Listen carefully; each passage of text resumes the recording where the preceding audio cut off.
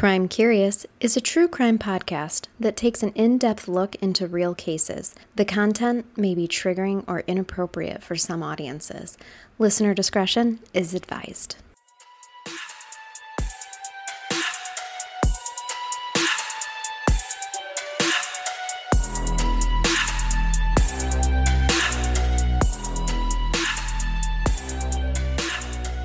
Welcome to Crime Curious. I'm Charnel. And I'm Amber. And today I have a different kind of case for you.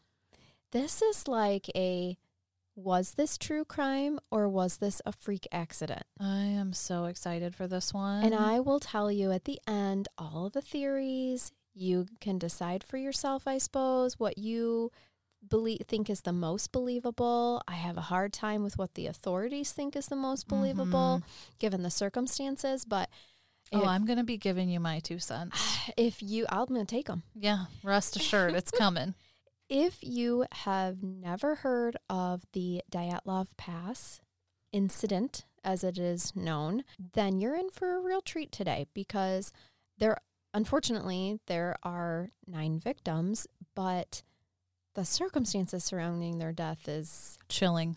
It is. Gives me chills. It is crazy. So I'm just going to jump right into it because I'm actually really excited to tell everybody this story. Not in like a creepy way, in just like at the end of it, the first time I read about this story and then as I was researching it and finding more and more stuff, I'm just like, now I want to do more cases like this because it was just so fascinating to be like, wow, really? But then why? But why? And why did they do this? And yes. I remember, I don't know all the details, so I'm excited to hear more, but I remember hearing the gist of this case a couple years ago, and it's just it's chilling. That's the best word to describe it.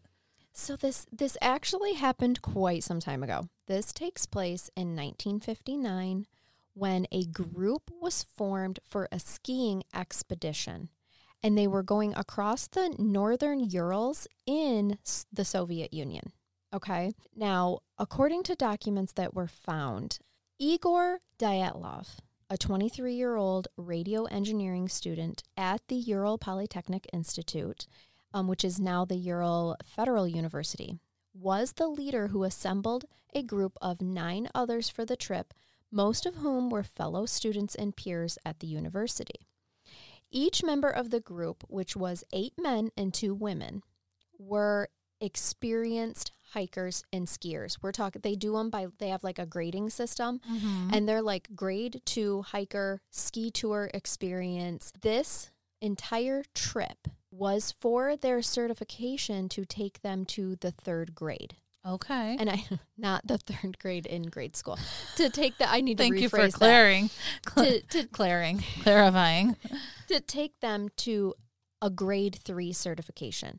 So once they hiked this mountain. Oh, then they're like, you passed. Passed. Yep, then you are passed, and that is how they do these different certifications. So like if you know how to navigate these different places and tundras, whatnot, then this is how you get to it. The you next pass. level.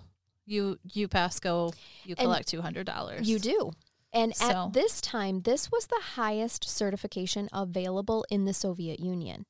So the fact that they were at a level 2 means they are really experienced, know what they're doing, they wouldn't have purposely put themselves in harm's way. These were not rookies that were hiking and skiing on a snow mountain. Okay. Not their first rodeo. Nope, definitely not. And it required, to get this highest grade 3 certification for the Soviet Union at the time, it required candidates to trek about 190 miles, 300 kilometers, 190 miles. Wow. Yeah. That's a lot. Yes.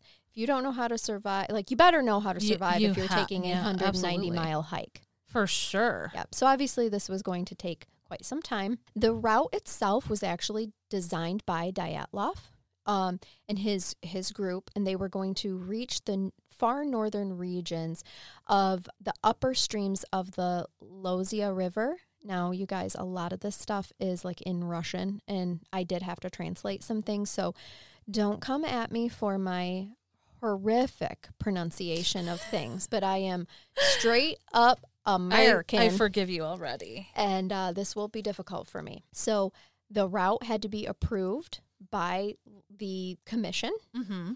And it was. They apparently have a committee of physical culture and sport. And so they confirmed that the group of 10 people, because Dyatlov and then his 9 people that he picked, they were officially approved on January 8th, 1959. So the goal of the expedition was to reach the Otorten Mountain. Okay. That was actually the Otorten Mountain ends up being 6.2 miles north of the site where the incident occurs. So they really were not far. Yeah. Yeah. In the grand scheme of all of those many miles. 190 miles. They were on home stretch. They were. That makes me even more sad for them. Me too. That's what I thought too. The route that they took was, at that time, given the weather and whatnot, was definitely the most difficult time to go traveling through it.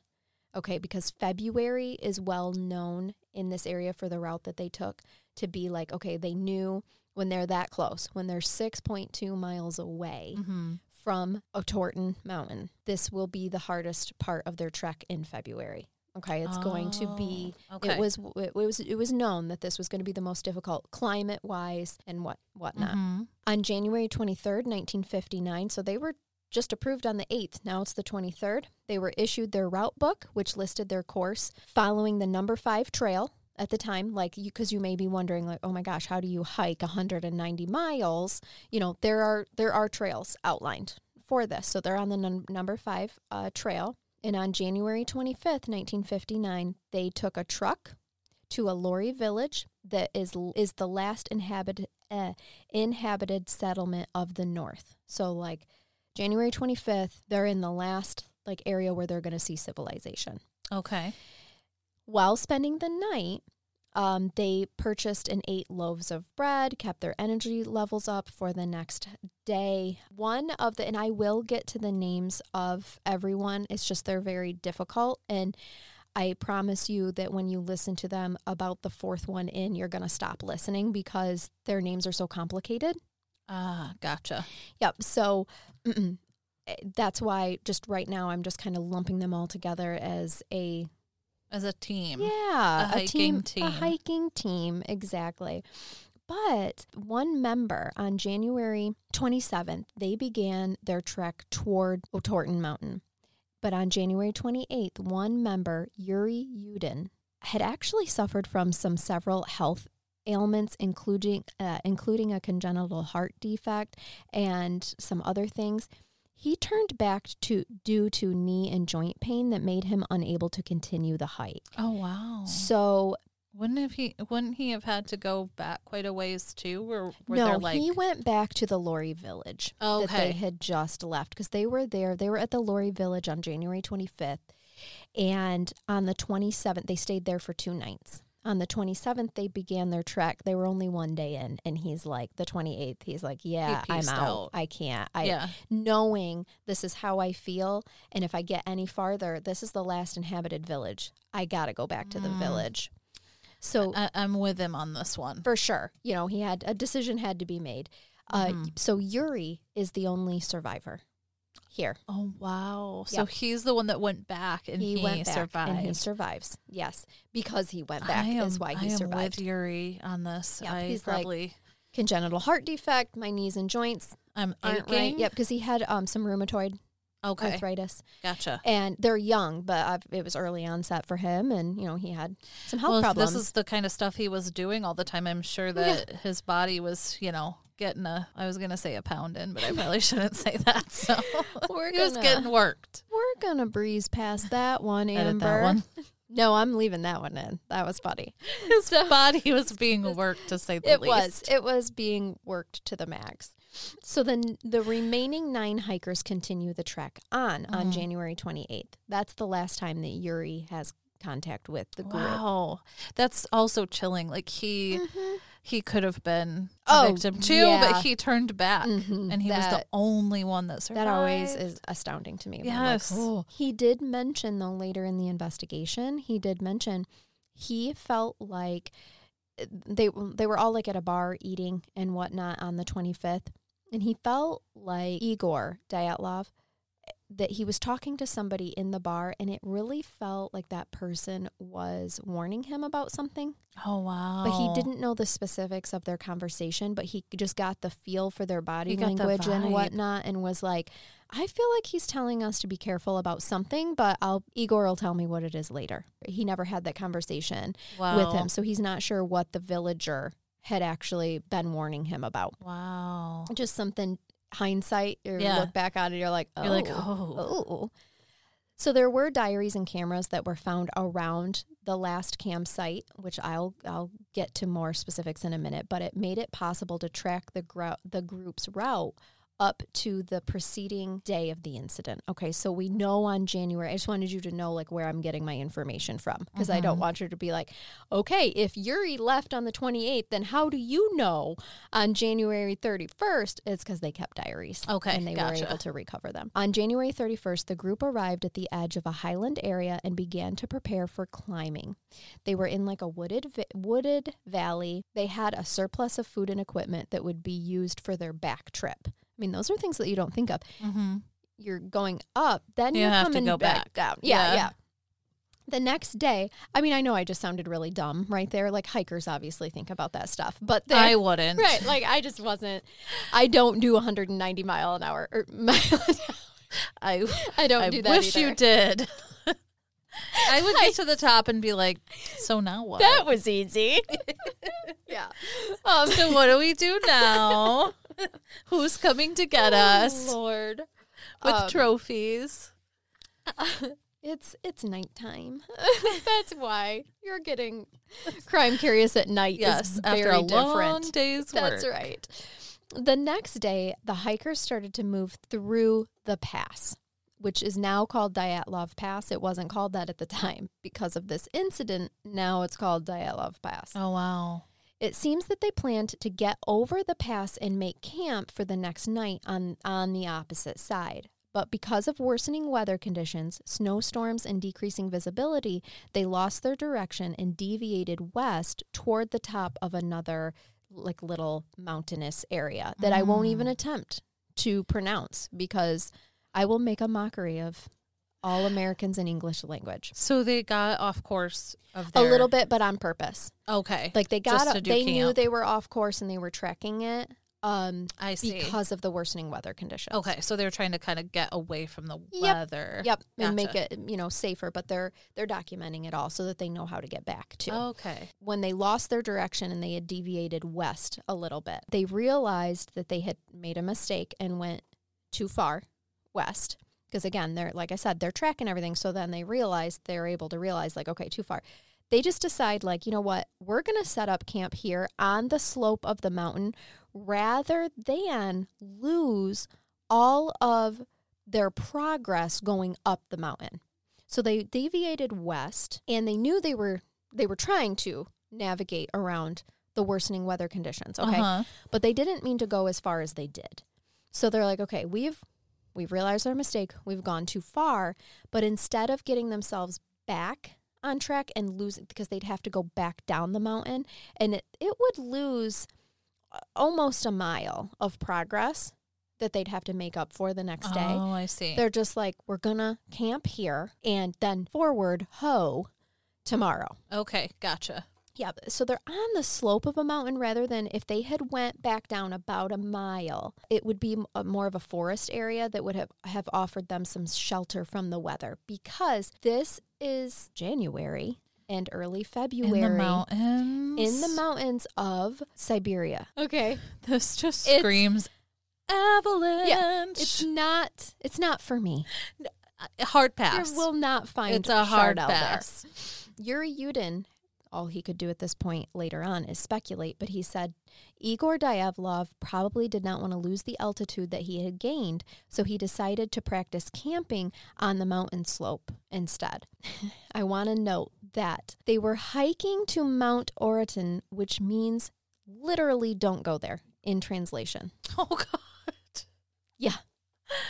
I found that interesting tidbit and was like, oh. And that's where they were headed. That is where they were headed. to a place that by the ancient people, which there are still some Mansi tribe. So the natives. ancestors were like, yes, don't go here. Yep, they're the ones. Like, the don't do Mansi it. tribe is who named that mountain. Don't go there. Wow. Like if you don't learn anything from your ancestors, Come on, guys. right? I'd be good. I'd They hear would. that and be like, you know what? I'm good. I don't need to No, explore because further. So many people had went before them and got their certification. Mansi tribe translation be damned. Mm-hmm. So they're They're like, well, we can it's do it fine. too. Yeah. And then even more interesting, the slope, the bottom of the slope that they were camping on that night, that mountain was actually called the Mountain of the Dead. Oh, just so many And that eerie, wasn't a creepy translation. things. That they actually knew. Like that wasn't a Mansi tribe's translation.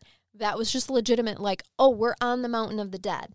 We're going to camp here. I feel like you're literally like putting together a recipe for absolute disaster. Just give me a little bit of a sprinkle of eye of doom. newt. I need some eye of newt. That's what we're missing. Oh my goodness. So they were all in good spirits from what they could tell from their last diary entries. They had even made up their own little newspaper to like pass the time. And one of the titles on it was, well, now we know snowmen exist, which later there's some speculation of, did they see something that makes them think that a Yeti is a real thing? Oh. Because that was the title of one of their little newspaper, their fake newspaper. So maybe that they saw something. Yeah, footprint or, big branch broken, or they heard something or saw something. You just never know. Or did they really see a Yeti? Right. But that's what the headline was. Interesting. Well, now we know snowmen exist. Yeah. So I do want to make note, too, that although Siberia is known for common avalanches, this particular place had not had one in a really long time. But these are experienced mountain ski hikers, and they should have known that it's really not a good idea, like camping 101. It's not a good idea to set up camp on the bottom of a slope. I was just going to say, I know nothing about it. And even when you said slope, I'm like, I would pass on that one. Yeah. The biggest reason is because it's actually colder at the bottom of the slope. So, keep in mind, this is Siberia, and this is February. And the night of the incident, the weather was negative. I have it here. It was negative 24. Ooh. So it just seems like, it's like, that's odd that they would have chosen that particular area. Especially, like you said, being experienced, and they're like, this seems reasonable. Yeah. But with some experience can come arrogance. True. Maybe they're like, we've got this. Yeah. We're experienced. Yeah. Yep. And not to be sexist, but it was led by a group of, 8 men. Yeah. I was thinking 2 women. So I'm sure we know who wanted to go back. Right. Hey, can we travel back down that mile to the trees where it's warmer and safer? Yeah. No. Oh, okay then. And it's 1959. Women have no voice. Oh, for sure. Yep. It was probably like the Rudolph making the movie soup. when they're like, this is men's work. For sure. Do you remember that? Make me a sandwich. Yeah. Be gone. This is men's work. Yes, I do. So, goodbye, Rudolph's mom. It's so that watching that movie again. Oh my God. It's so, you're just like, how is this ever okay? And then we got to watch it when we grew up, like as we're growing up, like this is normal. Yeah. These toys got cast away to the island of misfits because they're deformed and not good enough, kids. Because they have disabilities. It's horrible. It is. It's so really bad. Is a horrible We watch it every year. We do. But now I draw attention to the problems of it. Anyway. It's funny that you say that because I did think of Rudolph when I was writing this script too, with the Yeti and stuff. And I was like, oh, Bumbles bounce. I picture them like licking the sickle, like Yukon Cornelius. Yes, Cornelius. Oh gosh. So that is the group that I'm picturing. Oh yeah, right for sure. It really does have a Rudolph. It really feel with the mountains and the Yeti. The Yeti. So on February 12th is actually when the group was supposed to make contact with, Yuri, who was sick, and with family and friends. But when they didn't, because the last time that he had seen him was the 28th, remember? When they didn't, they weren't like super concerned at first because they're like, they're hiking busy. Takes time. Yeah. And if you had to deviate a little bit, that's going to take extra time. So we're not going to worry. Finally, on February 20th, though, they're like, you know what? Something's not right. And that's just unfortunate because the search and rescue started on February 21st. Okay. They didn't find their campsite until the 26th. They set up that campsite on February 1st. So they have been dead for 26 days. Oh, wow. Okay. Mm-hmm. In the Siberian cold. Okay. Ooh. Yeah. At this point in time, the military, local authorities, and volunteers were all part of the search and rescue. Wow. So they deployed helicopters. Oh, yeah. They've got 9 missing people. Mm-hmm. So would have been 10 if Yuri Yudin had... came along. And I'm not going to go over their first names because their last names are hard enough, but you should just know there are 3 Yuris on this trip. There were. Wow. 3 Yuris. It was apparently as popular as John and Matt and, Yeah, like Bob over here. Yes, are over here. Yep. Yuri, I like it. It's a solid name. Yep. So this was like a big deal. They're searching, for 9 lives. And I want to take you through... because this is technically, it's solved, unsolved, ? Okay, sure, whatever you say, Russian military. No, I'm just I have no idea. But we're joking if you're listening. Yes, they're always listening. We love you. I love your vodka.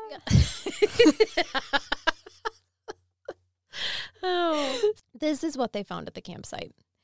They discovered the tent, but it had been shredded from the inside out. What? They did not unzip the tent. They literally shredded themselves. The tent was still zipped. They shredded the tent from the inside out. Half the tent did have snow by the 26th. When they found it, it did have some snow on it. Not piles and piles like this was an avalanche, so it's under snow. No. There's just a little bit on one side of it. But the other, zipped side is still zipped inside out. Pardon me while I soil myself over here. Oh, that is by far the least creepiest part of all this. When bodies began to be found, and I'm going to get to each one in just a second, but they were barefoot or just in socks, and one had 1 shoe on. Wow. All of the footprints went in different directions, as if they scattered in a panic. And I do want to note here that they do believe that it happened at whatever incident took place, it was nighttime because of the clothes that they do eventually find. They weren't in their full hiking garb. Okay. They were in the tent where it's warmer. Like nighty night nighties. Yeah. Didn't have their shoes on. Their shoes were in the shoe designated area in the tent. It makes it even more creepy that it was at night. Oh, I agree. So, I already have the chills and the... Yes. So just know that they know how, when they got out of this tent, that's the only time they would take their shoes off is to sleep. Yeah. And their shoes they found their shoes in the designated shoe area. Mm-hmm. Except for the one guy who managed to get one shoe on. I think I said already that it was -20 that night. Now, the first 2 bodies were actually found 1 mile away from the tent, which, how would you walk on a barefoot and socked feet for an entire mile in -24 temps? I don't know, but there it is. The first 2 found were, I'm just using last names. Like I said, you can certainly look up the first names if you dare to read them. And I mean no disrespect to them as victims. It's just, I will do them no service by slaughtering all their names. But Doroshenko and Krivolenchenko. So they're the first 2. And were they related? They're not. Oh, okay. It's just apparently Shenko is a popular. It's okay. Like the last name Davis here. Gotcha. It's Smith and Davis. It's everywhere. All right. But Doroshenko and Krivolenchenko. They were lying perfectly side by side in nothing but their underwear. Oh my gosh. They were under a large tree And the branches that were really high up, we're talking like 15 feet up, were broken and were found to have human skin and blood on them. Get out. It's my house. I will not. But yes, this is real life. So they were still in the tree. No, they were found side by side, Amber, at the base of the tree. I mean, the branches. What? Yeah. There were some of the branches that were really high up were like broken, but on the bark on this tree, 15 feet up, is human skin and blood. Oh my God. Uh-huh. Oh my God. Oh my God. Their hands were scratched, like scratched bloody messes, so it's obvious that they tried to climb the tree. Investigators believe that they may have been trying to see where the camp was from where they were, and perhaps look for others, but we don't know. And there was remnants of a small fire. Wow. So like you had time to make a fire. That's so eerie. Yeah. And they were in their underwear. Were in their underwear, clothes anywhere? side by side.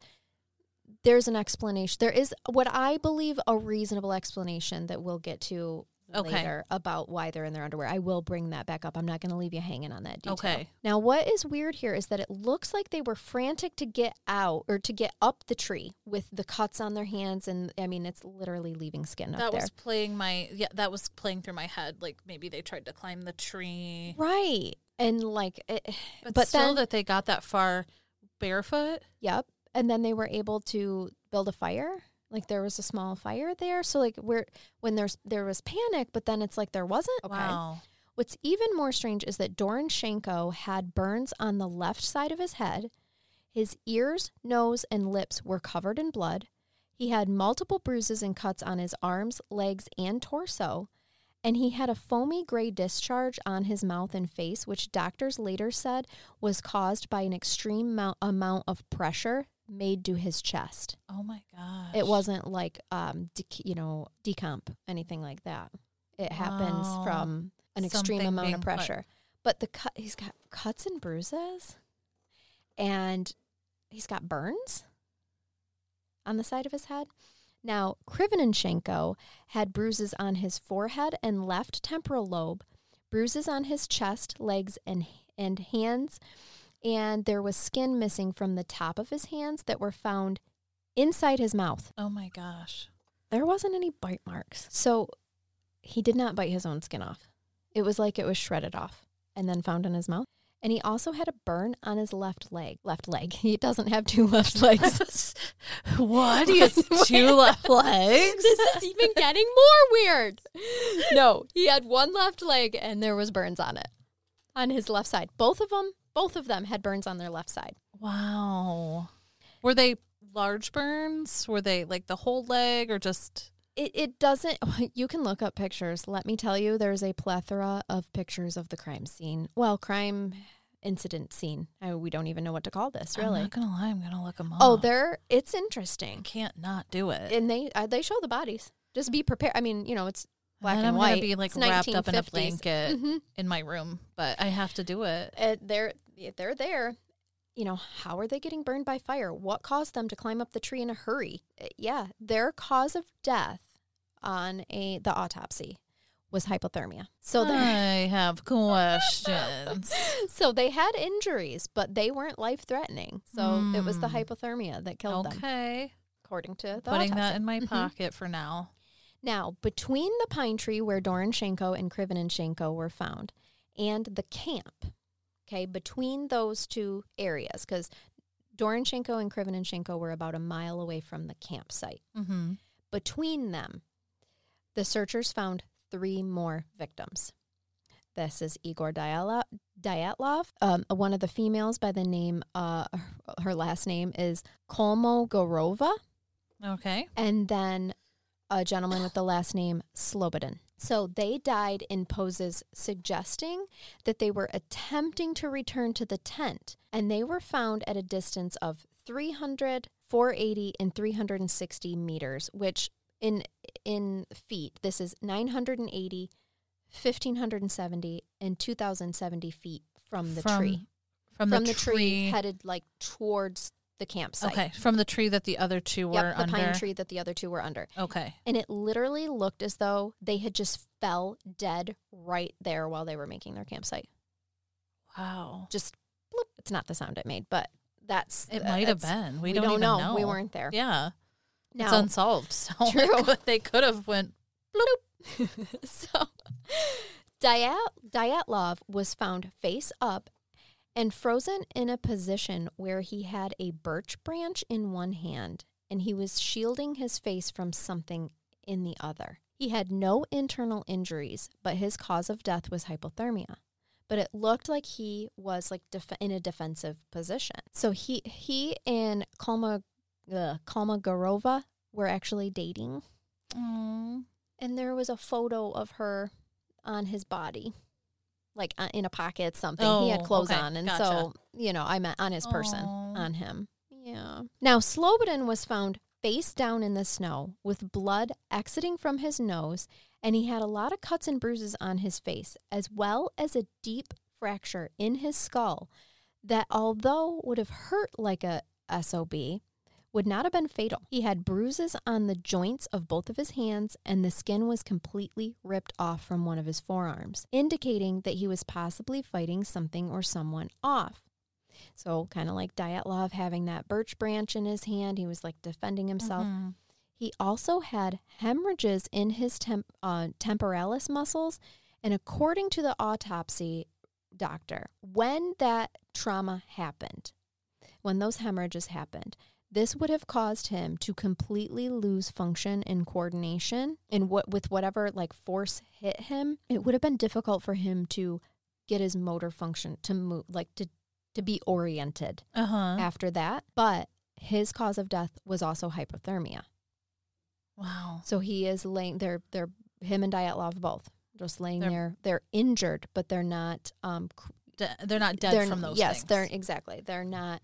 And probably eventually the bleeding from the skull fracture, I argue would probably have killed him eventually, but the hypothermia, I guess, got him first. Now, Kolmogorova was found the farthest from the other two, and she had blood around her body in the snow, but it was unable to be determined if it was coming from her or from the others, but it was just surrounding her body. Oh my gosh. I know. Her autopsy showed that her cause of death was hypothermia due to a violent accident. So like Slobodin, with the head injury, and he wasn't like able to regain coordination, maybe? Like that was there wasn't like a ton on her. Every single one of these is just so it's like eerie. Hypothermia because she had trauma to her body and couldn't tend to herself. Gotcha. Essentially. Wow. So was she clothed? She was. Okay. Yes. Not fully. They're in like they're still night gear. Yeah. They're not fully clothed for like hiking. No, none of them were. So it's determined that all of these victims at this point in time had died of hypothermia. Mm-hmm. All of them that they had found. Mm-hmm. They have found 5 victims. And so that's what the narrative at the time it was being reported as, okay, like 5 of the 9 that they know are missing died of hypothermia. So news reports are going out, all that stuff. Now, unfortunately, it would be almost 3 months before the remaining 4 victims would be found. Oh, wow. Because they had to literally wait for spring and for the mountain to thaw before they could be found. Oh, my gosh. Yes. So the last 4 found were Brignoles, Dubinina, Zolotarov, and Kolvatarov. I'm sorry. I'd love to be like, Kolvatarov, and just like really sound like I know how to say some shit, and I don't, guys. You could go back through and do like the pronunciation thing and just put those in. Like I put these robot. I put them into Google Translate, and I'm telling you, she cried when I hit the button. Even Google's like, you're on your own. She's like, yeah, because I still don't know what she said. I have no idea. And I'm like, nope, I'm just going to, phonetically it is. Here we go, guys. She's crying. She's like, I can't Stop it. Yeah, I was born in Nebraska. Quit it. Yeah. No. Okay. It wasn't good. So you tried. Some of them I'm really confident about, but that last one that looks to me like Kolvatov, I could be way off. Mm-hmm. I don't know. And Zolotarovka, I don't know. I feel like I'm going to choke every time I try to say these words. So, my master's degree only gets me so far in life. It does. I get it. I hear you. So these 4 individuals were found along a creek that ran down a slope away from the tree that the first 2 people were found. Okay. Now, their injuries really started to change the narrative of the incident, which at this point had seemed like the group ran away from something in camp and died of hypothermia. Mm-hmm. These 4 grouplings of people, however, had some weird-ass shit happen to them. As if it couldn't get any more weird. We're going way up on the weird shit-o-meter right now. Oh, boy. Because their cause of deaths were not hypothermia. Oh, boy. As a matter of fact, they were wearing clothes, a lot of clothes. Some even ripped and tattered and belonged to some of the other hikers in the group, which could possibly explain why the first 2 victims found were in their underwear and lying side by side. I do wonder if they had moved their bodies, laid them side by side and took their clothes. Oh, okay. So maybe they were all together at first or something. Perhaps. Or they stumbled upon them. They found them. Because this group of people lived longer than the rest of them. It was determined. So I think I personally would deduce that they that they came upon them. They were already dead, and they knew survival. I need their clothes. Mm-hmm. Okay. So this group of 4 had dug into the ground and snow around them to try to stay warm, which is a hiker survival strategy. Mm-hmm. And they placed branches around the snow-covered walls to help separate their body from the actual snow, which is smart. There was also remnants of a small fire for them. They were able to build a small fire. The doctor Dr. Boris, who did the autopsy, I will not attempt his last name. That is nearly the length of a sentence. So Boris is his first name. Okay. I'm going with it. That's all we need. Yep. Dr. Boris did the autopsy on these 4 victims, and they had such extensive internal injuries that the good doctor compared it to a severe car accident. Oh. Yeah. But they had little, if any, external soft tissue damage like the others. I'm sorry, what? Yeah, so it's all internal. They had and nothing on the outside? No bruising on the outside, no soft tissue damage, no. Yeah, the others only seem to have soft tissue damage. Yeah, with the exception of the one man that was foaming gray at the mouth, and they believed it was from a severe pressure on his chest, but his chest wasn't caved in. That I saw in the autopsy, but it's, I had to translate it. So this is all just so crazy. None of it makes sense. Right? This is what I'm saying. This has been the conundrum for decades. Yeah. And this is why. So what does not add up to me here is that it seems like these groups of people were not experiencing one event. The 3 that were found seemingly walking back to the camp had no internal injuries, but did have external injuries, but no evidence that they made a fire or anything of that sort. The first 2 had time to make a fire. They had external injuries, and at some point they were up a tree. And then these 4 have time to dig in the snow, a little cave and build a fire and take clothes off others, then die of extensive internal injuries without any external injury. So it's like, this is some Blair Witch shit, right? Going on. Like, how could this be one singular event? Now, Zolotarov had a significantly, completely caved-in chest. His chest cavity, completely, everything in it was broken. Oh. He also had 5 broken ribs on each side, like literally. Like something had crushed him. Yep. But where's the bruising? Where's the soft tissue damage? Then, to make things even more strange, he was missing his eyes. Stop. His peepers, people. They gone. Right. I can't take anymore. His eyeballs are gone. His eyeballs were gone? His eyeballs were gone, Amber. Someone crushed his damn chest, broke some ribs, and took his eyes. The Blair Witch is real, and she is among us. Well, not currently. Not now. Jesus, no. You just called her. Like, I can't handle Oh, God. that. What did I do? What okay, erases. Right. Take backsies. Oh, my goodness. This is so...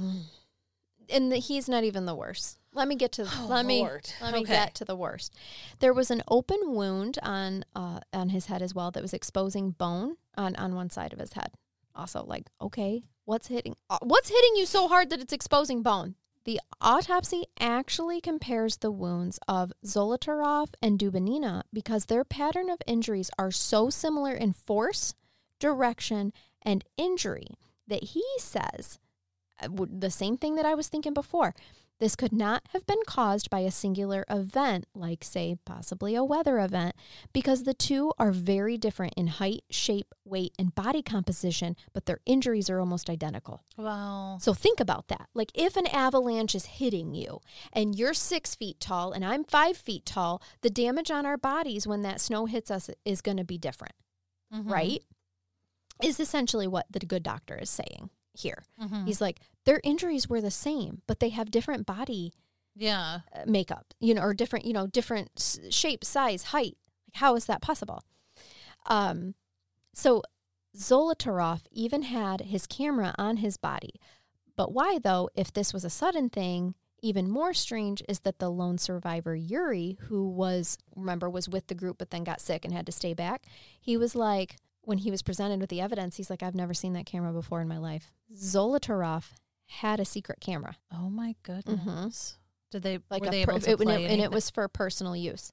Strangely, the authorities claimed that the film was damaged. Oh gosh! But all of the cameras that the group brought as part of their hiking, group experience, they were able to get some much later in life some film off of that one. Oh, This is so eerie. Right? There are people who think that the film being damaged is complete BS. There's lots of theories. Those people. There's lots of theories out there. Now, Dubinina was found wearing a short-sleeved shirt, a long-sleeved shirt, 2 sweaters, undies, long socks, 2 pair of pants, a hat, and 2 pair of socks, and a cut-up sweater that was wrapped around her feet. And the outer layer of pants that she was wearing was burned, which to me says that perhaps she took them off from Krivonishenko. He was one of the first 2 victims found, because remember, his leg was burned. Yeah, okay. So I would think that she was wearing a pair of his pants.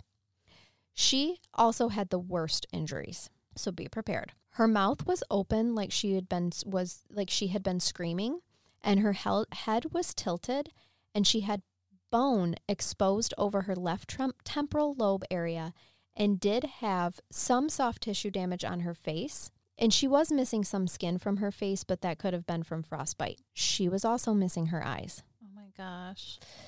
She was missing her mouth. Like, guys, her MFing upper lip was gone, exposing her teeth and gums. Oh God, this is so creepy. And here comes the worst of it all. Her freaking tongue was torn out from the root. Her tongue was like gone from the root. From the root? Tore out. I don't even know where the root is. Out. Me neither. I didn't know her tongues had roots. Get it out. Oh my God. Don't know. From what I can tell, so creepy. It probably starts in your taint and just go like, that's how I picture it. From taint to tongue. It does. It is a deeply rooted. Yes. Orifice. Organ. Or what is your, I don't know. Muscle. Yeah. Muscle. It's a deeply rooted muscle. I'm telling you. Now, was there like blood everywhere? It wasn't mentioned, and it's not in the crime scene photos. Her nose was flattened, and she had 4 ribs broken on her right side and 6 on her left. She actually had massive hemorrhaging in some of the soft tissue in her heart, which was determined to be her cause of death. Okay. There is speculation that's like, maybe some mountain critters came and ate the eyeballs and the tongue. I really don't know any critters that are ripping a tongue out. Yeah. For the record. Yeah. Eating it, maybe. Maybe. Yeah. Like, okay. But ripping it out from the root where we've already established where the root is. Yeah. It's deep in there. Yes. So what animal has those skills? I don't know. Gosh, it was the bumble. Sure. It was the abominable. Right? It was. Bumbles don't bounce. Bumbles rip out tongues. And eyes. Yes. It's delicacies. And the other thing is, though, remember, they had to wait for the mountain to thaw. These bodies were under a tremendous amount of snow like that had blown over and whatnot. Yeah, yeah. So critters weren't getting to them. That's true. Good point, because they had to wait for it to thaw. Yeah. Yeah. And I mean, I guess there could be, reason to believe that from the time it thawed to the time they found them, maybe. But I'm not buying. Just the tongue by the root thing is where I'm like, ooh, okay, maybe biting off her upper lip. All right. Even with the eyes, though, like, I mean, a critter comes along and it's like, oh, I'll treat myself. Yeah, this is a rare delicacy. Yes. Human eyeballs. Just plucks. Right, like we do with caviar. Yeah. But it's going to... Yeah, and it's going to leave the rest of the body? Yeah. Think about that. Yeah. That's where it doesn't make sense to me. And there's no bite marks. There's no indication of like chewing. Or, yeah. All right. What about with the lip? Was it just like cleanly taken off? It was off. Oh. Yes, it was just... The chills that I'm getting. Off. Kolotov's autopsy wasn't very telling, to be honest with you. He had a broken nose and what was called a neck deformity, which was his cause of death. So a broken neck. He died of a broken neck. His was probably a lot faster than everybody else. But he was missing his eyebrows. I don't mean to laugh, but of all the... Right? Like, I feel like somebody was just like, oh, those are plucked nicely. And those have got to go. Right. They're coming like with they me. were like shaved just off. His eyebrows. No. They were the skin and all. off. They were taken off. He's missing his eyebrows. Oh my god. And that's another thing. Like an animal's eerie. not doing that. An animal is not it's not like give me them brows, but I'm gonna leave everything else. Those high arches are coming this way. Like I don't mean to laugh, but holy cow. Right. Of all the things. The eyebrows, like on both sides. Equal sides. Eyebrows gone. Also, wow, that's the only thing he was missing, huh? Yes. Brigonell had fractures in his temporal lobe and bruising, really bad bruising on his upper lip and a fracture in his forearm.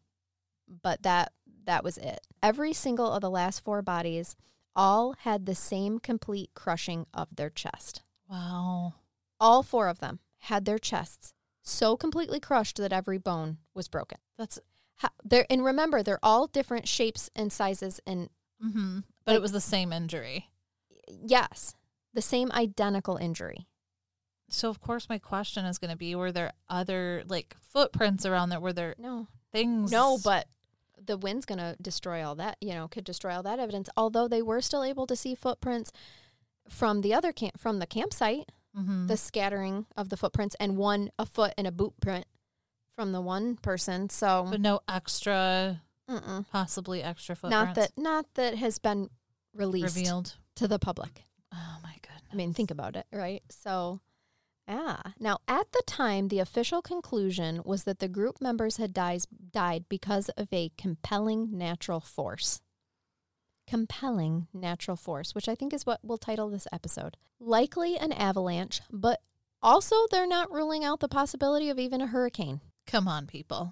A hurricane. The hurricane's like, and Siberia. His eyebrows are coming too. Come on now. Yep. And those are coming with me. And I'll take those. And the tongue too. Yeah. Oh my gosh. Yep. Wow. The inquest officially ceased in May 1959 as a result of the absence of a guilty party, and the files were sent to a secret archive. Now, before I take you into the theories, other than the avalanche one, let me tell you a couple of things that have happened since 1959. Yes, please do. In 1997, it was revealed that the negatives from Krivonishenko's camera were kept in the private archives in one of the original investigator, Lev Ivanov. He's like, yeah, I'm just going to keep these. Yeah, from Krivonishenko's camera. The film material was donated by Ivanov's daughter to the Dyatlov Foundation that has since been created. And the diaries of the hiking party fell into Russia's public domain in 2009. So, like, they're public. You can read them. Interesting. Mm-hmm. They are interesting. Now, on April 12th, 2018, Zolotrov's remains, I'm not saying Zolotarov's, whatever, the dude whose name starts with Zolo. Okay. The only part I can pronounce. His remains were exhumed on the initiative of journalists of the Russian tabloid newspaper.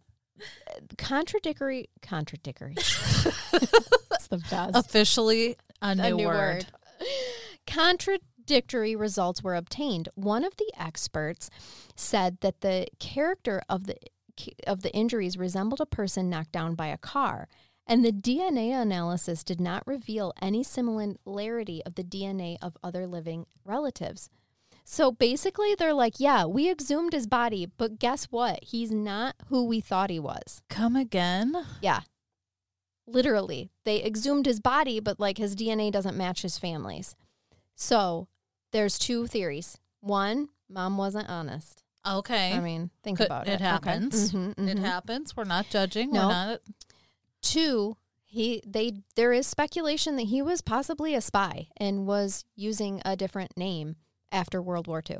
Okay, There's more going on. There's more at play here than possible. One of the theories is that this dude was a spy during World War II and he was wiped out, and unfortunately his group was collateral damage. I was just going to say that theory could make sense of like that this whole group and, you know. Yep. I mean. And he is the one that had the secret camera that Yuri knew nothing about. So spies keep secret cameras. They do. So and that footage disappeared or wasn't able to. It was damaged. So I'm on board with that. Okay, I'm on board. So in February 2019, Russian authorities reopened the investigation into the incident, and although only 3 possible explanations were being considered, which was an avalanche, a slab avalanche, or a hurricane, because the possibility of a crime had been discounted. They're like, nope, it is not a crime. It is an extreme weather event. Yes. Oops, I hit my microphone. Yes. So in 2019, they're like, fine, we'll reopen it because everyone is so curious about what happened. Making a stink. Right. Fine. But we're only going to investigate it under the conditions of, was it an avalanche, a slab avalanche, or a hurricane? Wow. So they wouldn't consider anything else. Consider anything else. On July 11th, 2020, it was announced that an avalanche was the, quote, official cause of death for the Dyatlov group in 1959. Objection. Mm-hmm. I'm sorry. I'll give you evidence contradicting the avalanche theory. You don't say. Yes, let's go through that. First is the location of the incident did not have any obvious signs of an avalanche having taken place. An avalanche would have left certain patterns and debris distributed over a wide area. The bodies found within a month of the event were covered with very shallow layer of snow. Mm-hmm. And had there been an avalanche of significant strength to sweep away the second party, whose bodies would have been swept away as well, this would have caused more serious and different injuries in the process and would have damaged the tree line. Absolutely. You know that pine tree they were found under? And they also wouldn't have had time to get as far as they did, I'm assuming. I mean, I'm away from each other. Don't get a large or a great deal of a heads up. Right. Of an when avalanche an avalanche coming. is coming. I mean you're going to hear the rumbling and the ground's going to shake. And that's right. And at that point, I'm done. Right. But, and you're building a fire? Yeah. With no clothes. I'm sorry. Now, over 100 expeditions to the region has been held since the incident, and none of them have ever reported conditions that might create an avalanche. The study of the area using up-to-date terrain-related physics revealed that the location was entirely unlikely for such an avalanche to have occurred. The, quote, dangerous conditions found in another nearby area, which had significantly steeper slopes and cornices, were observed in April and May when the snowfalls of winter were melting. During February, when the incident occurred, there was no such conditions. They're like, and that was in a worse area. And there were none of those conditions even found in the worse areas in February. Yeah, I am taking the avalanche theory off of my plate because I'm not buying it. Well, I have 3 more contradictions to it. An analysis of the terrain and the slope showed that even if there could have been a very specific avalanche that found its way into the area, its path would have gone past the tent. The tent had collapsed from the side, but not in a horizontal direction. Dyatlov was an experienced skier and much older, and the much older Zolotarov, who was the possible spy, was studying for his master's certificate in ski instruction and mountain hiking. Neither of these two men would have been likely to camp anywhere in the path of a potential avalanche. Like, they would have seen the signs for, like, oh, shoot, this could be dangerous. Look at all that snow up there. Yeah. They would not have done it. Footprint patterns leading away from the tent were inconsistent with someone, let alone a group of 9 people, running in a panic from either real or imagined danger. All the footprints leading away from the tent and towards the woods were consistent with individuals who were walking at a normal pace. Dun, dun, Interesting. dun. And like you said, they were spread out enough that these things happened like over time. Not a singular event. Yes. Now here's some theory. Here's theories. Oh, I got so many going through my head. One of them that I think we can just throw out like right from the beginning is paradoxal undressing. And if you don't know what that is, it is basically a phenomenon where hikers' deaths have been caused by hypothermia, because paradoxal undressing is basically where subjects remove their clothes in response to perceived feelings of burning warmth. Oh, okay. From the cold, Yep. and it starts to burn, and I'm getting hot, so they undress. So they take their clothes off. Yep. Okay. And then, bam, now I've died of hypothermia. Okay. But, I mean, I feel like we can take that away, considering only some of them were found without their clothes. Right. There was only 2, right? Yep. Well, yeah, fully undressed. 2 that were fully undressed. They were all in various states of dress, but still. There is katabatic wind suggestion. So a katabatic wind would have made it impossible to remain in the tent, and the most rational course of action would have been for the hikers to cover the tent with snow and seek shelter behind the tree line. On top of the tent, there was also a torch left turned on, possibly left there intentionally so that the hikers could find their way back to the tent once the winds subsided. The expedition proposed that the group of hikers constructed like 2 shelters, one of which collapsed, leaving 4 of the hikers buried with the severe injuries observed. Were they all in the same tent? Yes. Okay. One tent, one big massive tent that they were all in. Mm-hmm. Okay. Because I got a theory of brewing over here. Okay. But go ahead. Well, there's also the infrasound theory. This hypothesis was brought forth by Donnie Yerkar's 2013 book, Dead Mountain. And that he is saying the wind is going, basically like there was like a vortex that produced infrasound capable of inducing panic attacks in humans. According to this theory, the infrasound generated by the wind as it passed over the top of the mountain was responsible for causing physical discomfort and mental distress in the hikers. He claims that because of their panic, the hikers were driven to leave the tent by whatever means necessary and fled down the slope. By the time they were further down the hill, they would have been out of the infrasound's path and would have regained their composure, but in the darkness, they would have been unable to return to their shelter.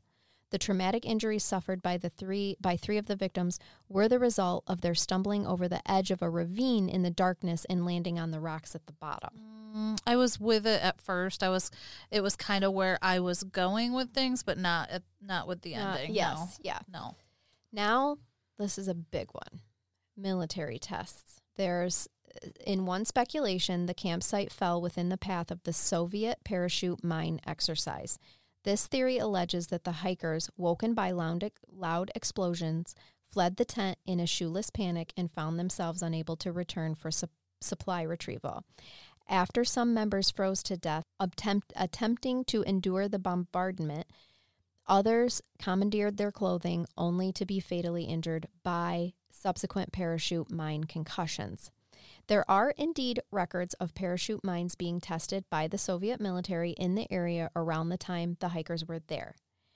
Parachute mines detonate while still in the air rather than upon striking the Earth's surface, and they produce significant injuries similar to those experienced by the hikers.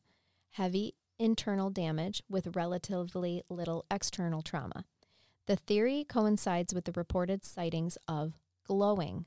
People had reported some orange orbs floating or falling from the sky within the general vicinity of the hikers. And there was some alleged photographs of them, but there's been no confirmation that of the parachute mines. There was the orbs flying. Mm-hmm. Supposedly there's photographs somewhere, but we don't really know. Basically what they're saying is that there's another theory as well, because I will let you know, another strange thing about this is that there was radiation found on some of the clothes. It tested positive for radiation, which further shoots forward the military testing gone wrong, because the testing of radiological weapons is possible. Yeah, so there's some of the theories. You can read some more, but it will be. I guess my thing is like, where my mind goes is that something originated in that tent. Yes. That had them separated. Yep. And you said it was shredded from the inside. It was. So something happened in there. Scared them. Something scared them. And my other thought was it one of them going mad that maybe caused panic? They got out, they separated, My theory is something happened in the tent first, and then it created the separation, and then from there, God knows what happened. Right, exactly. And it should be noted that there's like some discrepancies with the investigative materials, of course, and then the re-investigations and whatnot, and some evidence, ended up lost, which makes it even more shady looking and sounding, Yeah. Like something was clearly covered up. Another theory is that they were attacked by the Mansi tribe for being there. I'm like, okay. Now, the local tribesmen were known to be peaceful, and there was no trace evidence of anyone approaching the tent at all. But it's possible that they were attacked and chased by animal wildlife. But there's no animal tracks. They're like, okay, maybe high winds blew one member away and the others attempted to rescue him. Like, there's just a lot. There's a lot of arguments, a lot of speculation. But I just wanted everybody to know, like, what we know so far in terms of what the injuries were, how this scene was stumbled upon, and then it's anybody's guess from there. But as of right now, as of 2020, it is ruled as an avalanche. Oh my gosh. Even though none of that makes sense. It was it was an avalanche. Just the nature of the injuries. Right. It's something. Right? Something.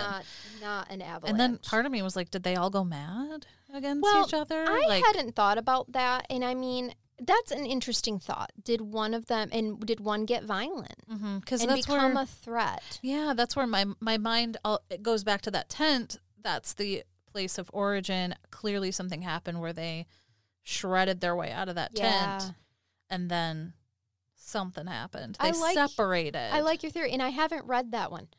I have not stumbled upon that. Today. So, we got to add that. Well, get on the Wikipedia and add that one in there. The group's clearly separated, and they clearly both made attempts to, like, seek shelter, to hide or whatever. To survive until they could find them. Very separately. Mm-hmm. And so, I don't know. I just kind of, that makes me wonder, too, because being in the mountains that long, I don't know. It could do something to your mental health. Exactly. Or if somebody was sick, like got sick, and then hallucinations happen. We don't know. Other than the diaries seem to indicate that everything was normal up to that point.